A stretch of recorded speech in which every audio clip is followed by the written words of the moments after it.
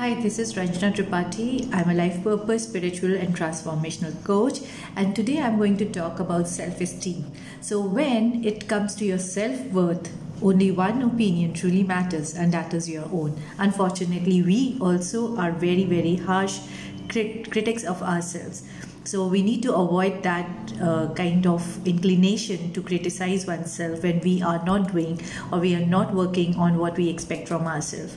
So if we have to talk about self-esteem, it has to be a very, very realistic and appreciative opinion about oneself.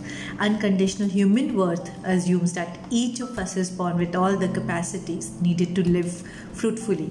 Although everyone has a different mix of skills, which are at different levels of development. So you have to understand your own core worth, what is there, that which basically makes you unique. So there are 8 steps you can take to increase your feelings of self-worth. One is being mindful. So becoming aware of our negative self-talk, we actually realize that what thoughts are working for us and what thoughts are not working for us. And then you have to eradicate or remove those thoughts which are basically working against you. So be mindful. Write them in the journal if you feel so.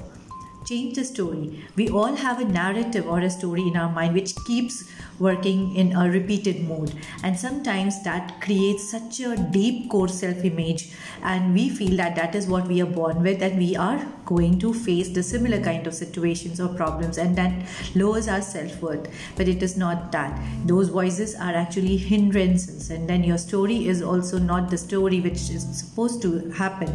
So you have to remove that story. You have to analyze that there are certain things which need to be changed. So your story needs that kind of change.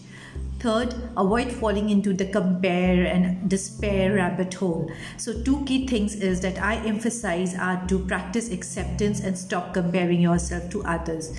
Even the psychotherapist Kimberly Hershenson says the same thing. He says that just because someone else appears happy on social media or even in person doesn't mean they are happy. So comparison only leads to negative self-talk, which leads to anxiety and stress. Fourth, channel your inner rock star. Everyone here born is unique and have a kind of capability which may claim you or which may make you as a rock star, at least for yourself. So claim that. Get that from the universe, because attract that. You are born rock star. Don't concentrate much about your weakness, just concentrate about your strength. And if you have found and identified the weaknesses, then work on them rather than criticizing them harshly.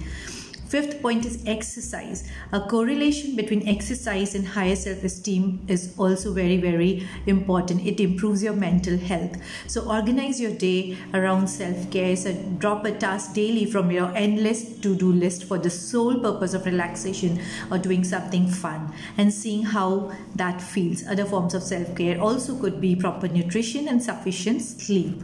Sixth point is do unto others. Hershenson also suggests that volunteering to help those who may be less fortunate, actually being on service to others, helps you take you out of your head.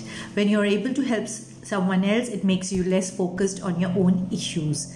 7th point would be forgiveness. Forgive people for their mistake, forgive people for their harshness, forgive people for their kind of behavior and attributes which has hurt you somewhere, because that is nothing but a cycle of negativity which keeps going in your mind and in your heart, and which stops you from achieving and making you the rock star which you're born for.